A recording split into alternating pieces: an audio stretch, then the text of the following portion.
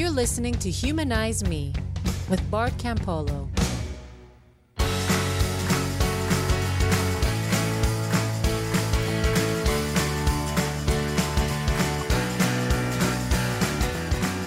Hey everybody, welcome back to Humanize Me. I am Bart Campolo.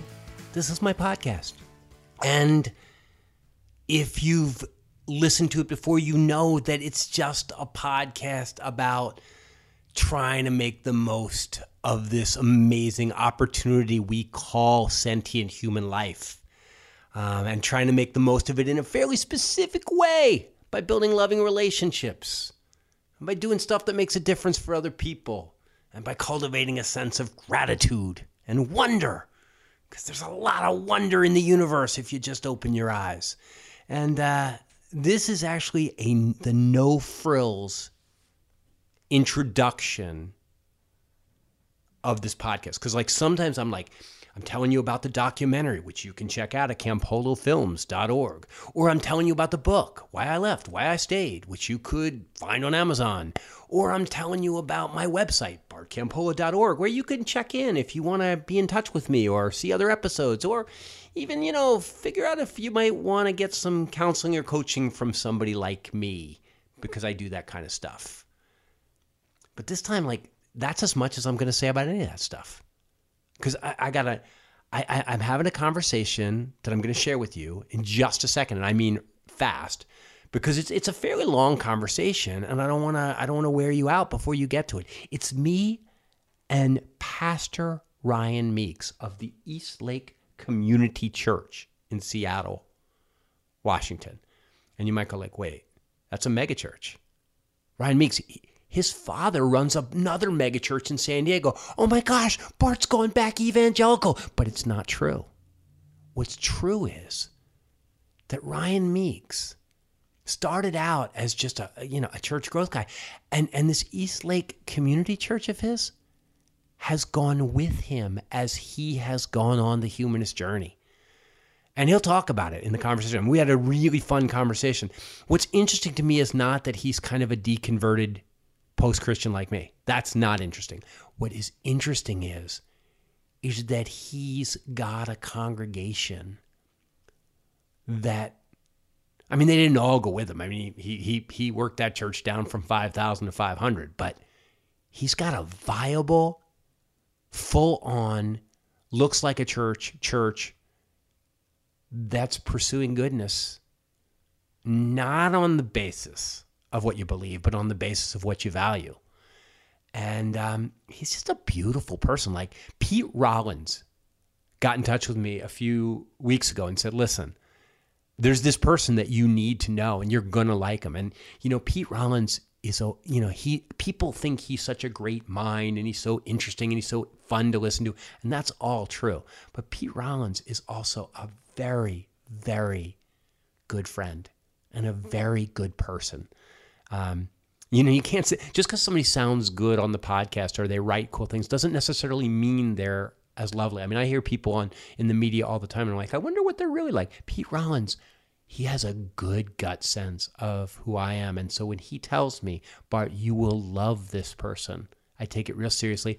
I called Ryan up, we started talking, and we're talking about all sorts of stuff. We're now great friends, but this is the online conversation. I said, I want to record one of these conversations because I just think there's something there for the people that I hang out with. So here you go. This is me and Ryan Meeks. You don't know him, but you will, and I'll see you on the other side. When somebody asks you the question, tell me the story, where do you start? Yeah. Where do you start the story? It depends on who's asking. For Ken Wilber, I probably got rid of a lot of details that are just not interesting to people if they don't come from an evangelical background. And then, of course, with the deconstruction, I very much started with, hey, I planted a church in the evangelical church growth vein. I was in that tree. And so you start there. So it just depends. It depends on who's asking. And I know that you planted a church. We never start a church. We plant a church. Oh, absolutely. Or launch. That's another. So I know that you did this church plant. What year was it that it started? We moved from San Diego to Seattle in 2004, and then we officially opened publicly, started having public services in 2005. But did somebody invite you to Seattle, or did you just feel this is where we should go? My wife and I both grew up there, and we had been living in San Diego. My dad's a pastor of an evangelical megachurch in the San Diego area, but had been a part of a fast-growing church in the 70s and 80s, 90s up in the Seattle area all through when I was growing up.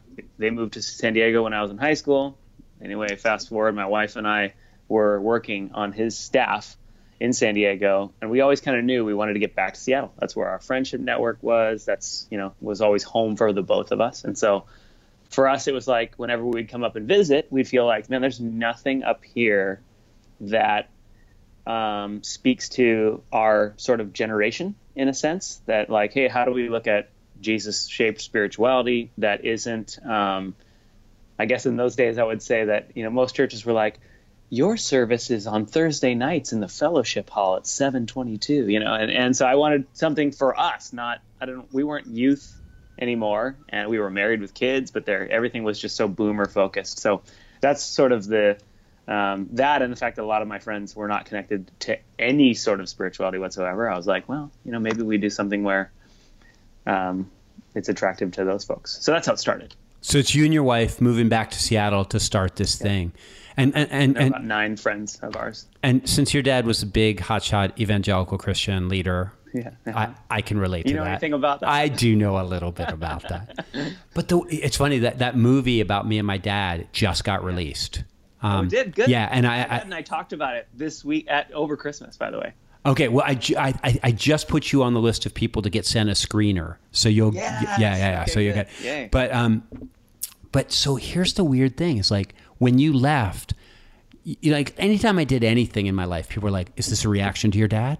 Like I could be 55 years old, and people are like, "Are you still working things out with your dad?" But like totally. when you left your dad's church to go to Seattle, did people was it seen as like he's breaking free, or he's rebelling against the old man, or was this like part of your dad's master plan for world domination? Actually, my dad didn't want me to go. He loves his grandkids. He's a great dad and he's a great grandpa, and so he was super bummed to have me go. We were close, just like you and your dad. I think we were co-laborers, and I loved working with him. He's a great guy. I learned so much about leadership and faithfulness to a group of people working for him. But he was actually the one who encouraged me. He said, I had told him, I was like, I don't think I want to do it. And he said, if you knew it would work, would you go? And I said, yes. And then he said, well, then you have to go, because otherwise you're letting fear rule you. And he's like, I don't want you to go at all, but you got to go. So in a lot of ways, my dad's responsible for all of this garbage. Wow. And so then you go up to Seattle and you launch this thing. Yep. In 2005. Mm-hmm. And did it, and my, like, the word on the street has it that it sold like hotcakes. Like people, ooh, you betcha. It was a big, like was it big right out of the gate? I guess at first I'd say no, but based on the average size of church in America, yes. I mean, we went from, in the first year, we went from 150 at our first service to, I think, 400 or 500. And then in the next year, we went from 500 to 1,000. And then, I don't know, by 2008, we had moved into a warehouse that we were leasing, and we were over 2,500. So, and how big did it get? 5,000. Yeah. Would be like, we would average in the high 4,000s, like for like 10 weeks at a time, or have an Easter of like 8,500 or something. But in general, we were a 4,000, 5,000 person church on the weekend. And then you started to blow it up. Yeah. So now what I want to know is like, did you like when I look back at my life, there were cracks in my foundation from so far back. Yes. Like everyone wants to know the moment, and there's no moment, man. If I had been paying attention, I would have I would have started a different career because I would have known that I wasn't going to make it to the finish line as a Christian leader. But how cracked was your foundation when you're at 5,000, when you're 4,000 or 5,000 people? Oh, dude, it was over already. That was in fact, the people who sort of are still a little bit wounded, or they would say betrayed because of how much I've changed. They're missing an era of the church when I hated my life. I was like totally dying inside. Mega church, I don't want to universalize my experience, I'll say, as a evangelical megachurch pastor, multi-site megachurch, is that you're so inhuman that you are either Jesus Christ superstar or Satan incarnate. There's no humanity to it. So you're so big and so important, or you're so evil and doing it wrong that there's no way for you to. It's hard to find a circle where you can be honest, because if you're struggling, everybody jumps on, and if you're this arrogant, leader or strong leader, even you're an arrogant leader, and there's just no winning in this caricature. It's so funny because you started where I would have stopped. Like the Dunbar number is 150. Like tribes, groups of people. Yeah. They can function on the basis of personal relationships and connections up to about 150, and then once you cross that number, everything changes. And you were quickly in the realm of you're not personally connected to everybody on the team. Yeah, and I'll say that was part of the strategy. I mean, I didn't just come out of evangelical theology. I would even say we were on the outside fringy edge of that, in the sense that we were church growth, mindset. I had mentorships with, names everyone in that world would know at their house, or, and they're like trying to bring me under their wing. Like, here's the point, is to grow a rapidly growing, large, church, converts, So there's a playbook, and it's. You and I have talked about this. They're good at it, and people need to start paying attention rather than trying to throw the whole thing out. There's juice, there's energy, there's power in some of these things that doesn't have to be coercive and evil, but sometimes some of these, like maybe in your view and my view, that are a little bit more beautiful and redemptive and good for the world. We don't want to touch anything that smacks of that, and we're missing out on some of the tools and the wisdom in it. Well, and the fact of the matter is those things grow because they exploit weaknesses and gaps in people's lives. Absolutely. And if you just are filled with compassion and you see people walking around with gaps and holes in their lives and pain, you go maybe we should try to meet those needs and fill those gaps. Not necessarily because it'll grow something, just because those are human. They're in our tribe. Yep, it can either be a loving action or it can be a hustle. And the question is, what's the motivation, right? Yeah. I was the same thing for the wrong reason. Søren Kierkegaard had this great quote years ago. It said, he who cannot seduce a man cannot convert him either. Oh, geez. And what he's basically saying is look, it's all manipulation. The difference between ministry and exploitation is when you exploit somebody, you manipulate them for your benefit. And when you minister to somebody, you manipulate them for their own benefit. But either way, you're trying to move somebody from where they are into a different way of thinking, or a different way of life, or a different set of relationships. And so the idea that you're going to try to move people is neutral. It's how and why you move them. Everybody's doing it. I mean, you guys are on fantasy football yelling at each other, essentially trying to convert one another to their view of how an offensive coordinator should operate. I mean, we all do it. It's a human condition. Think like me, you morons, Yeah. So when you Johnny Church growth up there in Seattle, and the sucker grows and grows and grows. And I guess one of the things that isn't part of the formula is for you to become an increasingly human person who's thinking about life with an open mind. And it sounds like by the time you got to the place where it was really big, you were miserable. Yeah, well, I think it started when we were finally at the size where we weren't setting up and tearing down, and I had a staff of more than 4 people. That was the first time that I could take a breath and think for myself and start addressing some questions that I had time to read and study about. Before that, I'm just tyranny of the urgent. We had 150 new people this weekend. How do we assimilate all of this massive growth?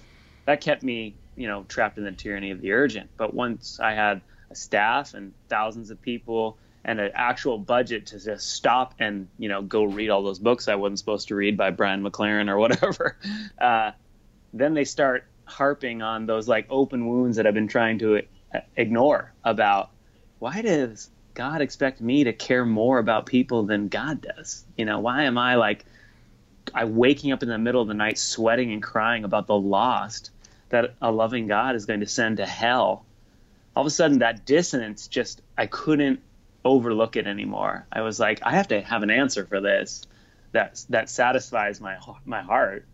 And I wasn't finding them. And like you, falling out of the tree of Christianity, grabbing onto the branch of Karl Barth, or, in my scenario, maybe Greg Boyd or some of these other little bit more middle of the road theologies, maybe a softer atonement theory or anything to hang on. I didn't want to lose my Christianity. So I was just trying to save the sandcastle of my faith as the tide of experience and learning and, age and relationship just washed it away. Yeah. And what's funny is that I was reading up on you after we talked the last time, and no, and there are all these articles about, I mean, your church is a macro version of so many college kids I know, where it was this relatively small issue. Well, not small for them, but like gay marriage. Yeah, man, amazing. I remember telling my dad when my dad was still holding out like that, he loved gay people, but, he thought homosexual sexuality was, immoral and against God's will. And I remember saying like, dude, you better get right on this issue, you and your church, because you are losing more Christians over this issue. Because what happens is they would look at the Bible and they would go, the Bible is patently wrong about gay people. Mm-hmm. Like, I know gay people, I've been in relationships, like, no way. And once for us evangelicals, once we get a place where the Bible is patently wrong, you go like, wait a second, are there other places? Because I was always told this book was infallible.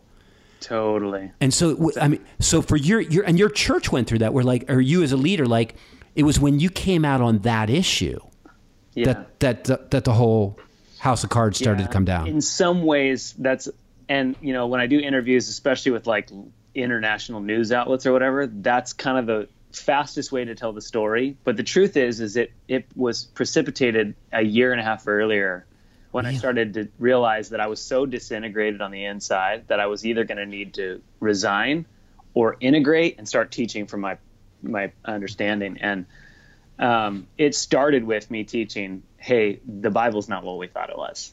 And so people started leaving our church over me saying, hey, no God that looks like Jesus commands genocide.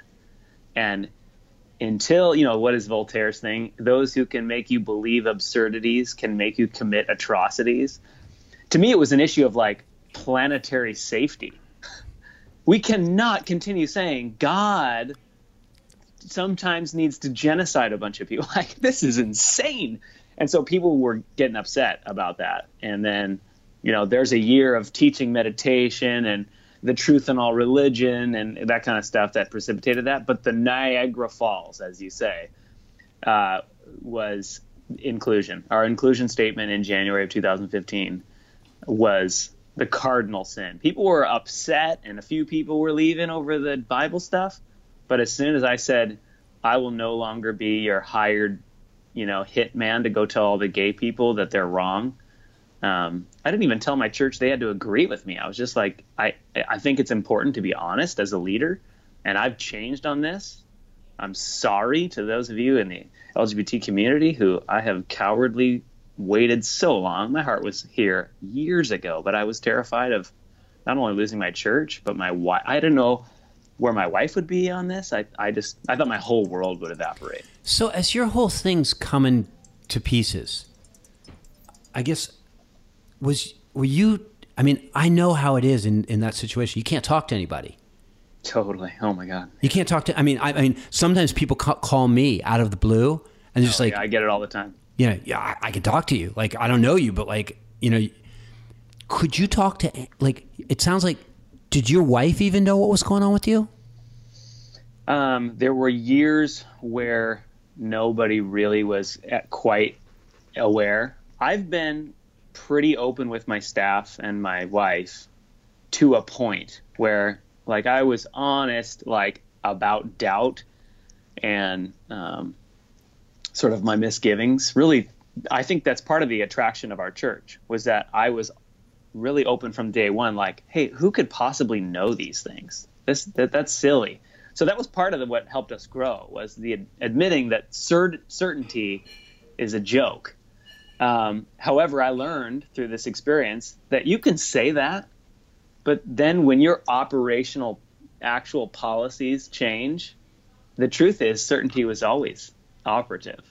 It's funny how they liked going to, like, they like talking about doubt. Yeah. Oh man, who cares? And we're all sinners. And then as soon as I say, like, hey, my gay friend's relationships is a benefit to my life and to our world, they're like, whoa, the Bible says this. And, a very interesting dynamic. I learned a lot about sociology and the psychology of crowd dynamics through this, for sure. And I think you also learn about yourself that, like, you tell people you have doubts when they're actually not really, like sometimes doubt was a great smokescreen. Where I'm like, look, I'm what I really don't believe. I don't think this. Like, I don't like. I doubted supernaturalism for a long time, which was like a way of me saying I don't believe in supernaturalism, but I'm not ready to tell you that yet. Absolutely true. That is such an important distinction, because you doubt what you believe, and when you say doubt, you sort of leave the opportunity on the table for everyone to hear it in the safest way possible. When the truth was, I didn't doubt these things. I did not believe them any more than I believed the Polynesian god Pona, or whatever his name was going to send me anywhere either. Like, this was just a non-operative idea. Yeah. But and it's interesting. I was talking to this gang leader earlier, and he was talking about how when people were in white, he works with a group called Life After Hate, and he was like a hardcore, like, in and out of prison, just beat the hell out of all sorts of people. But he in his group, he's got all these guys from the Aryan Brotherhood and these white supremacist groups, and he said the weird thing is, he said, I feel like we need to teach people to not condone that behavior, but not to condemn it either. Not you can condemn the behavior, but not to condemn the people, because and one of the things he was talking about was that there's this sense in which when somebody is in doubt, or when somebody they've lost their faith, they're very vulnerable. Totally. And if the people, like, so I'm in church and I don't believe in God anymore, and then the people that are on the outside that don't believe in God look at me and go like, oh, hey, church guy, you suck for not believing in God. You are an idiot. They're like, all of a sudden I'm really in trouble, because I got nowhere to go, because the people that I thought might be my friends, just because I still have the trappings, they're telling me they hate me. Yep. And totally. We need to do a much better job understanding the psychology of how people change their minds if we're going to help people leave abusive, unhealthy ideologies. Because shaming people, you want to go down the Bill Maher route where you just shame people who don't think like you change nothing.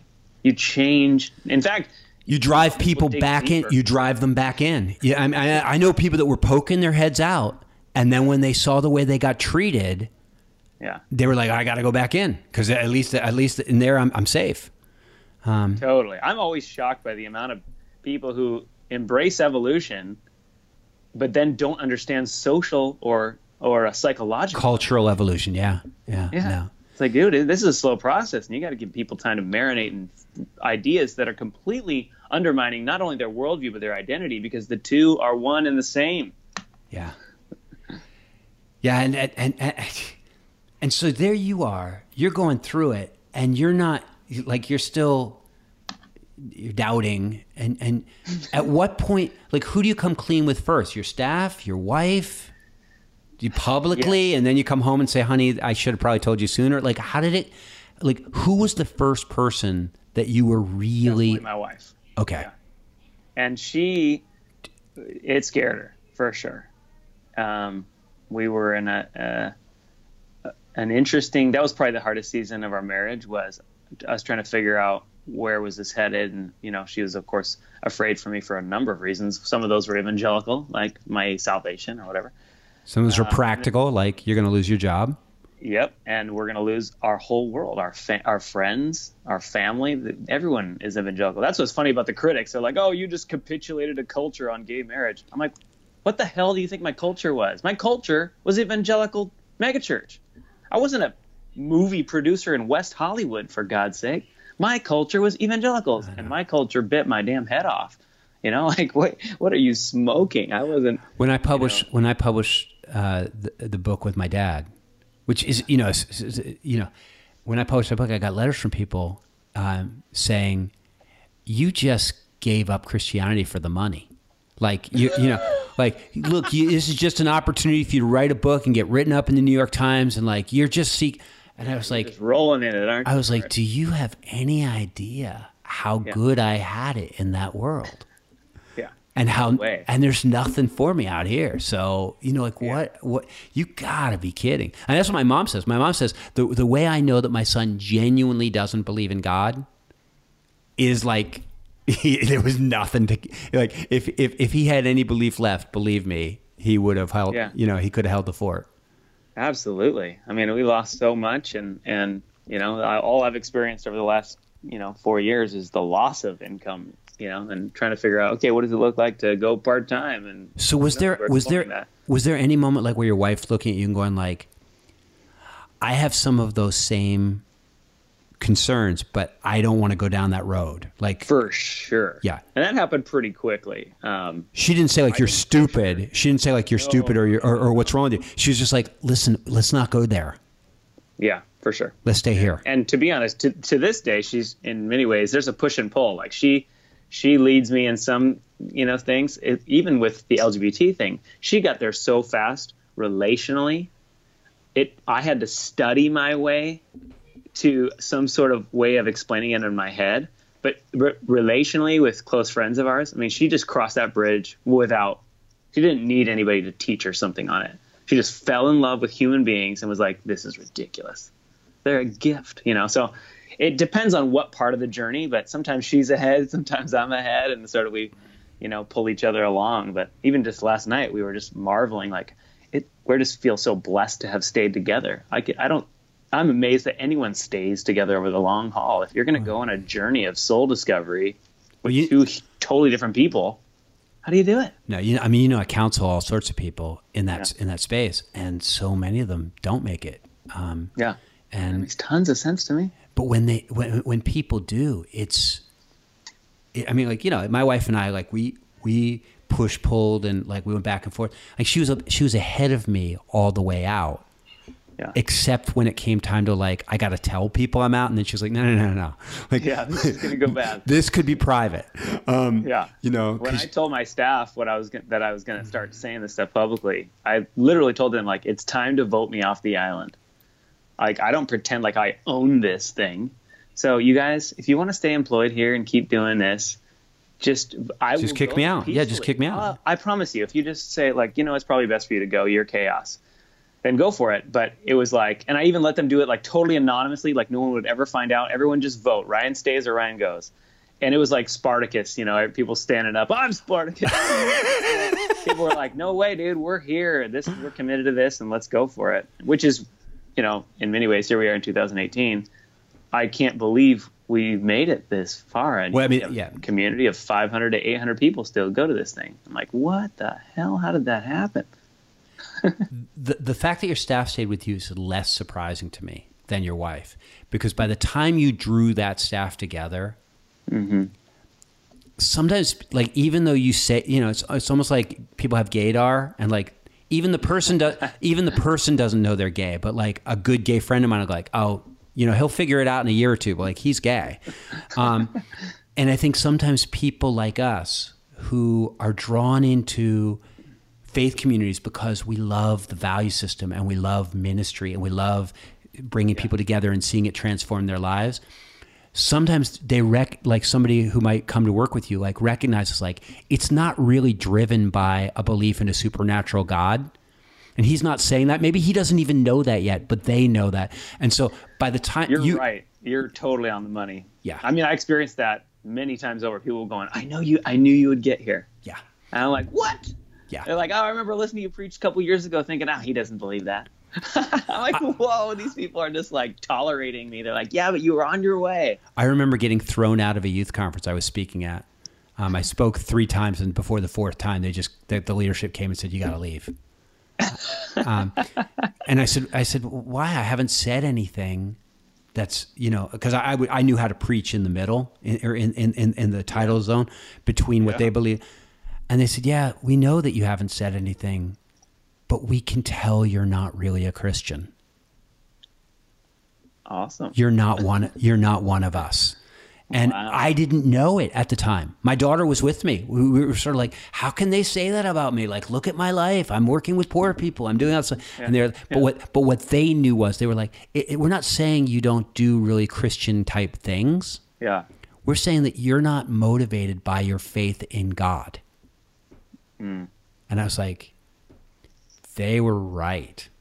Yeah. And I didn't know it. But like, you know, so I'm guessing some of these people came to work for you. They probably weren't motivated by their faith in God either. They were motivated by just their humanity.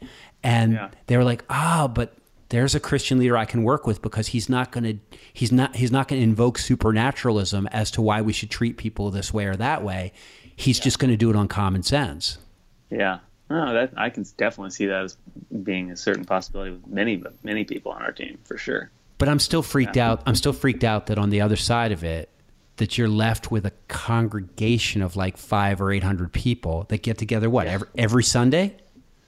Not quite. I mean, we cancel a lot of weekends that are just like, you know, busy weekends or garbage weekends. And plus we've been telling our people for years, like, if you go to church every week, you must not be listening, because, you know, you should have some friends. Go on vacation and do something else. Like, you must be thinking that there's somebody taking attendance in the sky.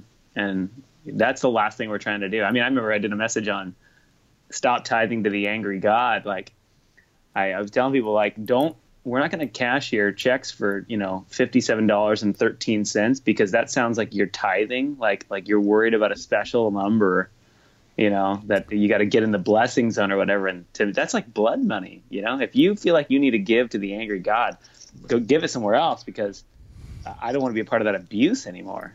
No. And which makes it hard to run a church, by the way, when you tell people to stop tithing and that they don't need to show up every weekend, and that, you know, we don't have the right religion that gets them into heaven. People start to wonder, hey, what are you doing again? What is this thing about? Really? Because like I like the guiding hope of my life is that if you create an experience for people that genuinely is transformative, where they go like, because I go there, I'm a better person, and my life is more rich and full, and my children are learning values that I love. And this thing enriches. It's the NPR model, where you go like, because I love this thing and it makes my life better, I will support it. I have thought that the real problem with secular gatherings is not that secular people won't give money, but rather that, or not that you have to like threaten people with going to hell. But the problem is that a lot of the secular congregations I've been to don't provide a transformative experience. Totally. Oh yes, for sure. And I'm convinced that if you provide, and again, I don't want people coming every week. I don't want people, you know, feeling any obligation. But I do just have the sense of like, if you create something that's meaningful, people go like, that's my thing. Yeah.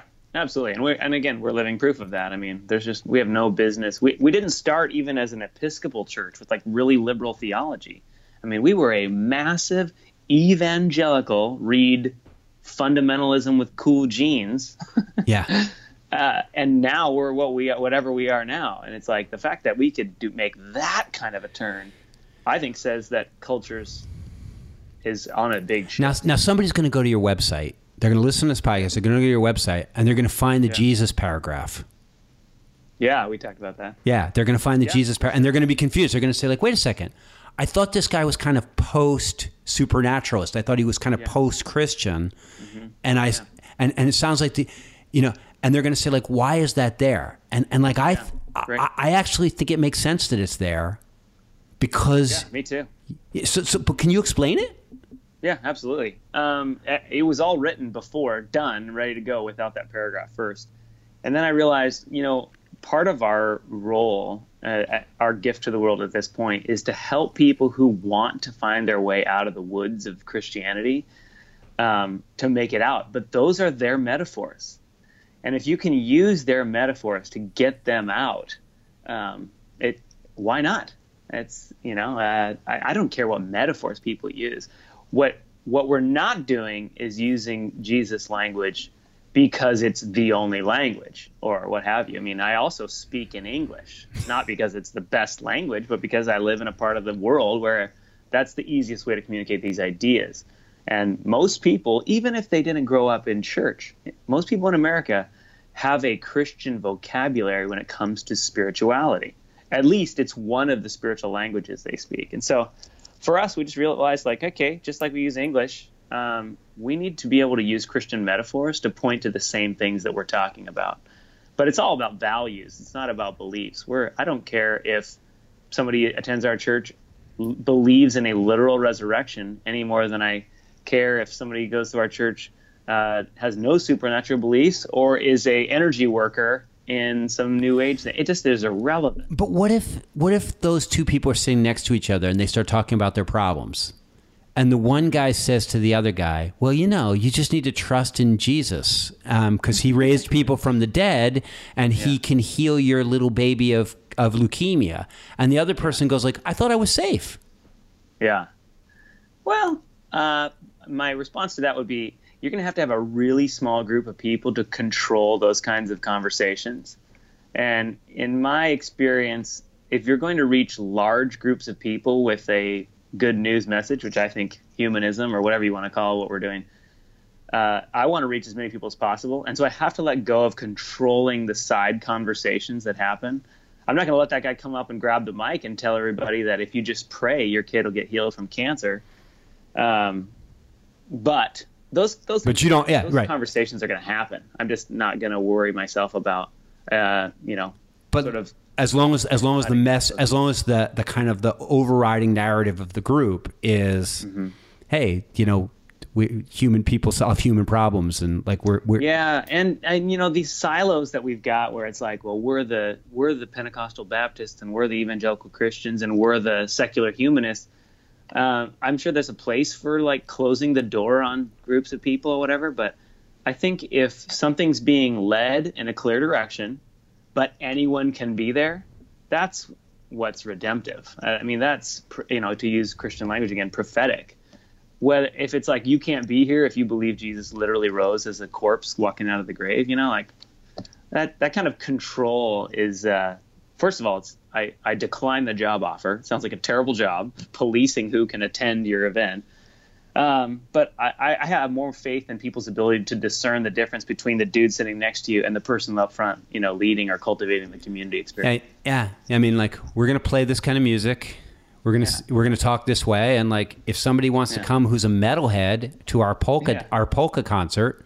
Yeah. All right. You're welcome. Like, we're not going to be playing any metal, but like, you're welcome. Yeah, you can go to a Mexican restaurant and prefer Italian food, but they're going to still cook burritos in the back. Right.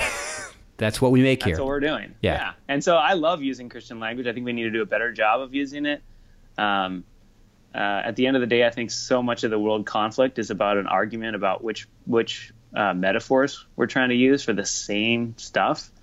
And so Yeah, I mean, I'm committed to it. Some days, as we talked about before, you and I, some days I just want to just throw up 2 middle fingers and be like, I'm done. I cannot keep having this fucking, sorry. No, it's all right. It is a fucking conversation. Conversation. I just get so tired of the arguments that go nowhere and aren't helping anyone. But because, I mean, look what's going on in our country right now, the way that spirituality is being hijacked for hatred and bigotry and fear.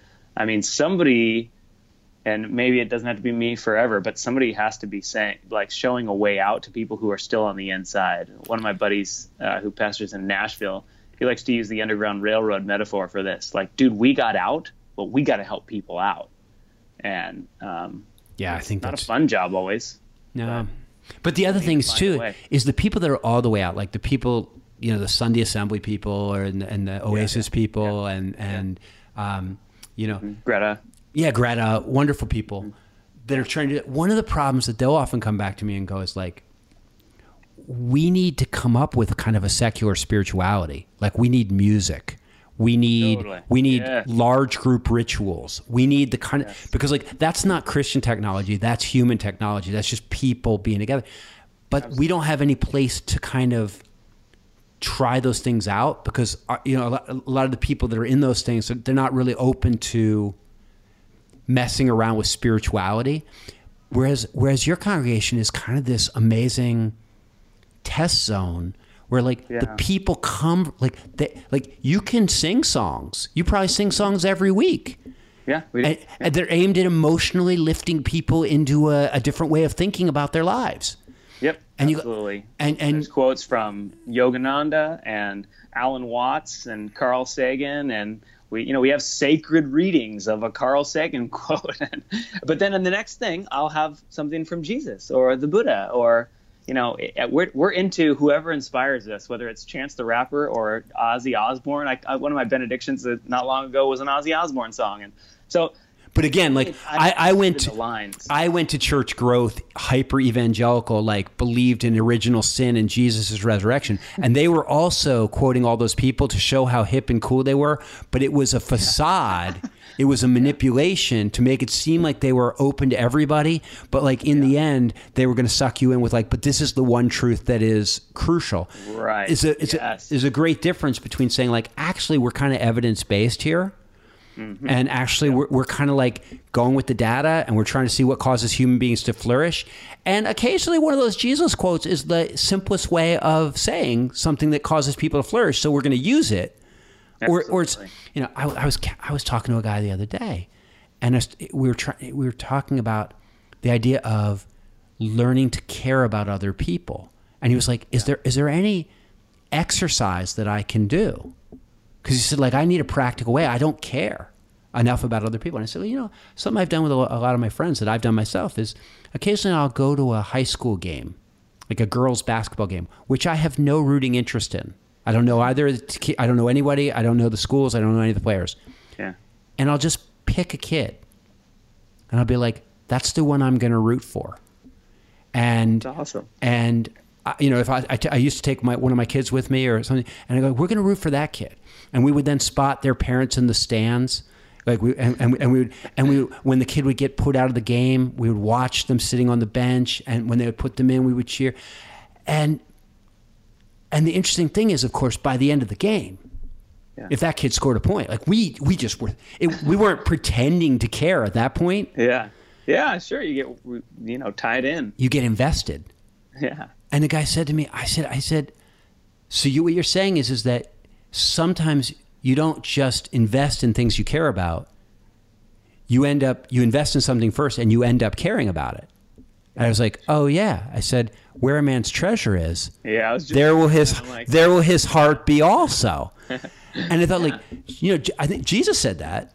Absolutely. That's what I love about Ken Wilber. You know, one of his, I think he's the most brilliant human being alive today, but you've probably heard him say, no one's smart enough to be wrong 100% of the time. Yeah. I think that's brilliant. Like, you can learn from anyone, any tradition, no matter how full of error it is. No one is smart enough to be wrong 100%. Well, and the interesting thing is, if that's a hypothesis that Jesus, the scientist, put out there, yeah, I hypothesize that where a person heart is, where a person's treasure is, their heart will go also. I got a lot of data. I got the Harvard study. I got a billion studies that would suggest that that's exactly true. All of Danny Kahneman's work about behavioral economics, listen, my friends, it just turns out that hypothesis is evidence. The evidence supports it. Absolutely. Yeah. What was intuited is now proven. So there you are, running what I would call, kind of. I don't know whether you call it a secular community or a humanist community, or I don't even know what you call it at this point. Yeah. But it's in fact, we're deliberately avoiding that labeling because it allows for the biggest sort of door to, Yeah. Did I lose you there? No, I'm still here. I hear you. Can you hear me? Oh, my phone is interrupting there. Sorry about that. Yeah. Let me take that again. Yeah. We're deliberately trying to avoid certain labels so that the door is as wide as possible. Let's say this person loves it, and so they tell their friend, you should come, and they explain what it is based on what their idea is, which is what's going to get their friend. But this other person, like my buddy Miles, who's a Tibetan Buddhist, he may invite his friend, but he's going to describe it about how it helps his Tibetan Buddhism flourish. And so I don't want to, try to drill down so specifically that it's only my definition. Come experience it. We are the collection of our lived experience, whatever that is to you. If you find that helpful, fantastic. Join us. So how you doing now? In terms of personally? Yeah. Because when it was 5,000 people and you felt like you were at war with your own soul, that wasn't good. How you doing now? I'm doing good. I've been to some pretty intense therapy. At the end of 2015, after all the hate and people, yelling me at the gas station, it was pretty intense for a while, and death threats and stuff like that, betrayals from close friends. Over the gay marriage thing. Mm-hmm. Yeah. Specifically. Yeah. Because we lost thousands of people and millions of dollars that year. And so after I went to that therapy, my wife went as well. We went separate weeks. I think that was really healing for us, is just sort of deal with some stuff that we needed professional help to sort of put to bed, the wounding and all that. And then I would also say that in the same breath, all of that pain was liberating, because we had to be sort of kicked out, drop kicked out of evangelicalism in order to leave completely. And that was my world. And so I wanted to find a way to redemptively stay. And I kind of needed, just to get drop kicked out and told I'm not allowed to return in order to finally walk out and go, okay, what else is available to me? I think of the movie The Village, M. Night Shyamalan's movie, where, you're not supposed to go into the woods because there's the monsters out there. And then, of course, you find out illness drives her out, and you find out, it's all mythology to keep people trapped in. Talk about mirroring my life experience. There's a whole world of wonderful people out here, and wonderful ideas and helpful ways to engage the world in love. And so now I feel great. Things are good. We know who our friends are. We know what we're trying to do in the world. And we're just liberated. Like you said in your book, which I just so loved, it's going to be so much easier. I don't know how you phrased it, but to get people to get on board when we're talking about values instead of needing to agree on belief, and I'm living that freedom right now, and it is so wonderful. Yeah. My sense is that the group of people that you have, not just your staff, but also the 500 or so people that come, there's probably, my sense is that they're a very warm group of people. And so you can sort of meet somebody on the street, or somebody who's struggling, and say, listen, who's lonely, and say you should come to this thing. There's a lot of really nice people there. People will be really nice to you. And you can pretty much be comfortable that if they walk in the door, somebody will greet them. Somebody will be nice to them. If they sit down next to somebody, somebody might invite them out to dinner afterwards. And that's just such a powerful tool to have when you're walking in a world full of sad, lonely, alienated people, is to be able to just to be able to say to somebody, oh, you don't have any friends? I have this whole group of friends. And they would and you can come and to not have to invite them, such a high bar to say, come to my house, or come because you don't know them well enough yet, but like to be able to go like, there's this safe zone where I can bring you in. That third space. Yeah. It's important. No, absolutely. I can see where that would be for somebody who used to wake up in the middle like crying about people going to hell. Yeah. Because I still wake up in the middle of the night with people on my mind who are just out there, just lonely, just don't have anything. And it's pretty powerful to be able to invite them into something. Yes, totally. And to know that we don't have to sell a bunch of stuff we don't believe in to get them to feel cared for, and to help them connect with some way of telling a sacred story about the world and their life that allows them to find some hope, I do think one of the tasks on our desks right now is to be able to tell a framing story, a sacred narrative that's evidential, that's evidence-based. It's such a huge story. Big History is gorgeous. I think it's a better and broader story than we've ever had. It not only is it, universal size, but it incorporates, or to use Ken Wilber's phrase, it transcends and yet includes all stories. And so it has room for everyone. But we're not telling it in a sacred way yet. I think Brian Swim, who is the mathematical cosmologist at California Institute of Integral Studies, does the best job. He has that book. I don't know if you've heard of it. The Universe is a Green Dragon. No, never heard of it. Fantastic. And it's a way of telling the, Big Bang, Great Radiance, the universal story in a way that's sacred but evidence-based. And I think that's what we're missing. The poetry, the beautiful mythology about what it means to be the universe perceiving itself. The human being is not just in the universe, but of the universe. We're not just on the earth, but we are of the earth. We are the earth developing, self-conscious awareness. Well, that's the old Alan Watts line. You are the universe becoming aware of itself. Yes. Yeah. Now, have you ever read Ursula Goodenough's book? Oh, dude, I was just finding out today that that book that I put on hold got to the library. Oh, I'm so glad, because in your book. Yeah, that's the thing. It's like the sacred depths of nature. She is a pure naturalist. She doesn't believe in any supernaturalism. When she says sacred, she doesn't mean holy. What she means is worthy of our devotion. Yes. And where I think, people like her, people like Bill Plotkin, some of these depth psychologists who are helping us see that notion of sacredness is central to, and when I use the word soul, I don't mean something that goes to a heaven place, but that deep sense of who we are in the world that connects to our lived experience. We have to connect that back to nature, not because it's the cool, sexy new religion, but because it's just fact. It's true. It's true. Yeah. No, and that's the thing is that she, one of the things Ursula Goodenough's says that I love is she said the what she calls the epic of evolution. Yeah. She said it's the only narrative that has the potential to unite us. Yes. Because it is true. And no matter where you are, the evidence will point you in the same direction.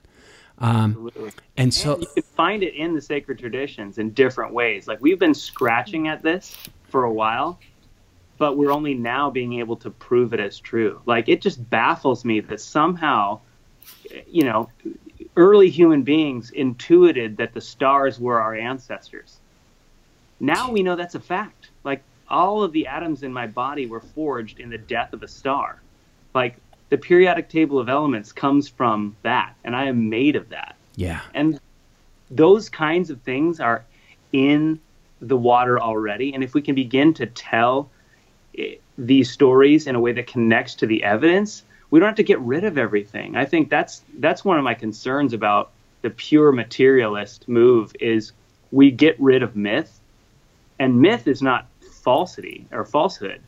Myth it's so true it can't be told in math truth,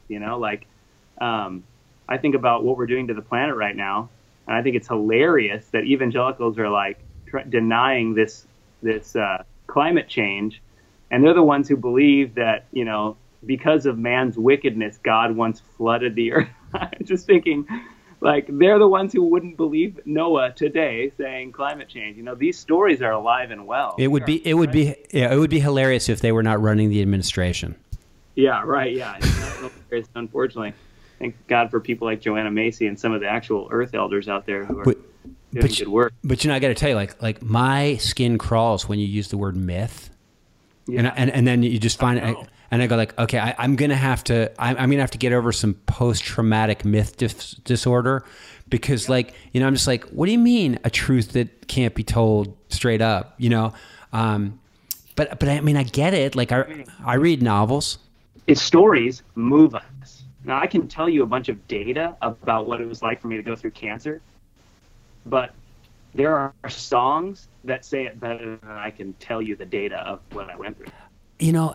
The last part, the part about telling a framing narrative, that's where I think I don't need to tell anybody they can't come to my church because, what they believe. But I do want to be able to articulate a framing narrative that I go like, this is the narrative we're working off. Absolutely. Yeah. Yep. Without question. And, without a vision, the people perish. And meaning, you got to say, this is where we're going. Yeah. You don't even have to necessarily agree. You're just looking for relational connection. Great. But just know we're rowing over there. Yeah, we're going there. And also know, and we're going there. And the reason why is because the world works this way. Yeah. This is the way the world works. And that's why we're rowing over there. If the world worked a different way, we wouldn't be rowing over there. But this is the way the world works. This is the way you work. This is the way people work. That's why we're rowing over there. And so because people ultimately they go like, it's nice that we're rowing over there, but why? Yeah. It makes and when the ocean gets rough, they need to remind themselves, oh yeah, that's why we do this. Yeah. Because sometimes I get sick of loving people. I get sick of reaching out and being good to people that treat me like shit. And sometimes I just go like, I don't want to do this anymore. And then I go back and I do the math thing and I'm like, yeah, but then I am. You know what? It still makes sense. Yeah. Whether I feel like it or not on any given day, it still makes sense. And it still fits. It still fits with my framing narrative of this is the only life I've got, and this is the way human beings work, and this is how I'm going to flourish. And I'm becoming more. Yes. What I don't know, Ryan, is I don't know how much you guys have gotten into talking about death in your church. But what I find is that when you just force me to, when you dispense with the God stuff, you have to start talking about death a lot more. And in much more positive ways. Mm-hmm. Mm-hmm. Because I agree. I loved your line in your book. Love needs a deadline. Yeah, I love that. Yeah, I really believe that. So true. Yeah, and so I'm just convinced that learning to talk about death and learning to teach, and that part of our job as leaders is to help people embrace mortality and to go like, yes, your body works less well this year than it did last year. And that's a painful kind of, you lose something there, but there's something you're gaining in terms of understanding and compassion. And so we're not going to deny that we're finite and that we're limited and that we're falling into decrepitude. We got to figure out how do I make sense of that, and that for me, it's just the work of living awake. It's very Buddhist or, Jesus taught the same thing, but just living awake instead of in the automatic mind of our evolution. That prefrontal cortex is where we need to be hanging out. And there are wonderful practices for that. I do it all the time. I introduce my senile self to my life. It's one of my practices. So I'll walk in the house at night and be like, this is your son. His name, obviously I'm not doing it like I'm delusional, right? But it helps me stay present in the moment in the same way that okay, I'm going to engage today like I'm lying on my deathbed. So hey, man. When I interact with people, or different things, it's fresh. There's no fear. When you're about to die, no one can threaten you. Yeah. So you get to engage them as in their pure essence. And there are tons of practices for that, keeping death at the front of your mind. You got to go back. I have this interview I did a few years ago with a philosopher named Massimo Pigliucci. Okay. And he started a movement, or like a website and kind of a movement. He teaches it all over the place, called the New Stoicism. And he's taken the old Stoic teachings, and he's sort of, but one of the exercises that he goes through each day is this thing of like, sort of, what's the worst thing that could happen? Yeah. And working backwards from that, and sort of like, I could die. And he's like, it's not that bad. That's, totally. And so it's just fascinating, this idea of, because for me, like, even that whole business of, where I was trying to teach that guy how to care about people and, vicariously enjoy. Yeah. I was like, I said to him, the reason you have to learn this now is because when you get old, really old, you will have no future except other people's. Totally. You have nothing. So unless you can identify with a younger person and say, oh, you're still going to fall in love. You haven't fallen in love yet. Oh, man, that's going to be great for you. It makes me so excited just to remember falling in love and to think you're going to go through that. Unless you can get excited about somebody else's life, when you get really old, there's nothing to look forward to. There's nothing to be excited about. Totally. So, absolutely. So and for it's not just a good idea for your emotional health. It's, again, the way the universe works. It's the way we work. It's the way the universe works. And so that's, I think, for me, the essence of what I feel like you're figuring out at that church is, I think you're figuring out, it used to be, how do you help people embrace immortality and make sense of immortality? Yeah. And now, in a real sense, you're going like, you know what? Part of our framing narrative is that each of us, has a mortal limit, and how do we embrace that and make in a sense, not just accept it, but go like, this is a good thing. Totally. This is a good thing. This is a gift to me. Yeah. This deadline is a gift. Mm-hmm. The preciousness of this time is a gift. Like this, like, I am so lucky to be mortal.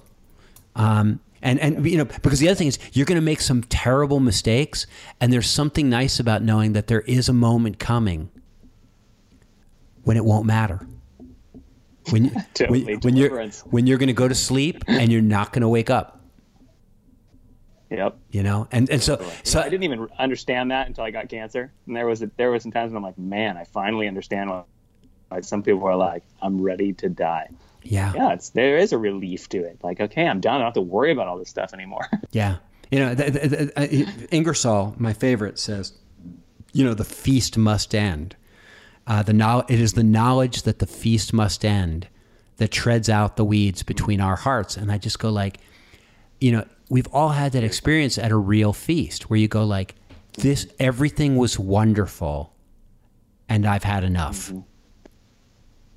Yep. And my hope, my prayer, my secular prayer is that at the end of my life, I will be able to say, everything was wonderful. I've had enough. Yep. Yeah. Thank you. Thank you. But I've had enough. Yeah. Hey man, I can't wait to come out there and hang out and be there. I'm so excited to hang out. I'm just very excited. I'm really looking forward to meeting your wife and your kids and stuff. I'm just really thrilled to know you. This is just a great joy for me. Thanks, man. You have so blessed me. And your book I've recommended to so many people since I finished it. And like I said, even my dad and I had a great conversation that I hope continues. Oh, I'm glad. If you and your dad have a great conversation about that book, that's exactly why it's out there. So I'm thrilled. Good. All right, baby. I love you. I will talk to you soon. All right. Love you too, dude. Talk to you soon. Bye-bye. All right. That was me and Ryan Meeks. And I hope you dug it. Doesn't matter, because as you probably overheard, I dug it. I'm so excited. I'm going to go out and speak at this church in a few months, and I just can't wait. I'll give you a full report when I get back. And you know what? In the next podcast, I'll give you a full report on my little fledgling fellowship here in Cincinnati, because it's amazing. It's like we've got only 35 people involved in it, but it's already sort of the center of my life and imagination here. I mean, it's already a beautiful thing that's already starting to change some lives, which is, kind of what it's all about for me. It's like, it's about growth and positive transformation. I don't want to have a club. I want to have a fellowship. I mean, I want to help each other grow. And that's sort of happening here in a little way. So I'll give you an update on that. I really will. But in the meantime, I'm going to give you a little Ingersoll. Here's the quote. I believe in the religion of the family. I believe the roof tree is sacred. From the smallest fiber that feels the soft, cool clasp of earth to the topmost flower that spreads its bosom to the sun, and like a spendthrift, gives its perfume to the air. I don't know what that means. I just started reading. I'm like, I don't know what that means.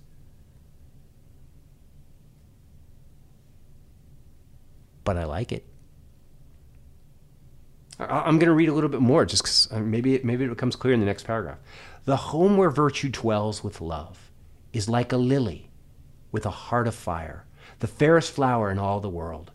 And I tell you, God cannot afford to damn a man in the next world who has made a happy family in this. God cannot afford to cast over the battlements of heaven the man who has a happy home upon this earth. God cannot afford to be unpitying to a human heart capable of pity. God cannot clothe with fire the man who is clothed the naked here, and God cannot send to eternal pain the woman who has done something toward improving the condition of mankind. Yeah, I think what he's, and when I say, I don't think he's worried about God damning anybody to hell. What I think he's saying is if you care about goodness, somebody who can make a family, it's a beautiful thing. And maybe that's a good quote to end this whole Ryan Meeks thing on, because, it's 500 people, but I think he's got a little, I think that's what he's trying to do. He's trying to make a family for people, some of whom don't have one. And that's what I'm trying to do. I hope that's what you're trying to do. There's a lot of people out there who need to be connected. And they are us, and we are them, and we're going to get better at it. I'll see you next time on Humanize Me. For more information about the work of Bart Campolo, please visit bartcampolo.org.